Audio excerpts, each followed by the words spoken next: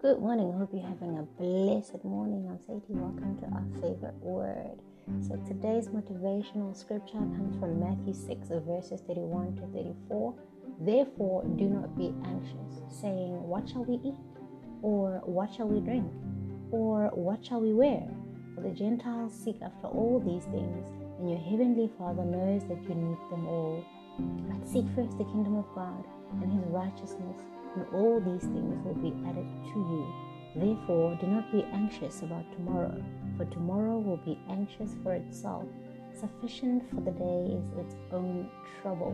And the message for today also comes from Theodore Roosevelt. It says, do what you can with what you've got where you are.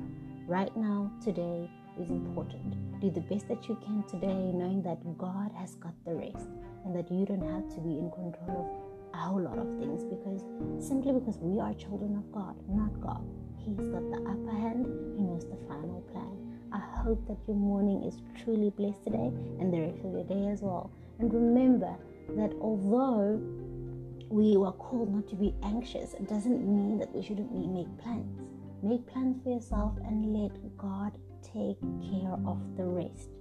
In the meantime, I hope that you walk in love, in kindness, in joy, and you show others just how amazing it is to call Jesus Christ our Lord and Savior. Have an incredible day. Again, this is my favorite word, and tonight we will be having our weekly session coming from the book of Job around the same time as we've been doing past.